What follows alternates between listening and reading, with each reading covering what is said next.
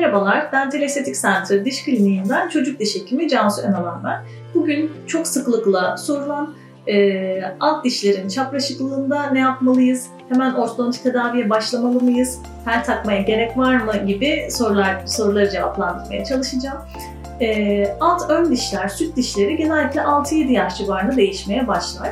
Ve genellikle bu dönemde çocuğun yüzü ve çenesi de çok küçük olduğu için ilk çıkan süt daimi dişler bir miktar süt dişinin gerisinden dile doğru ve birazcık sıkışık bir şekilde çıkmaya çalışırlar.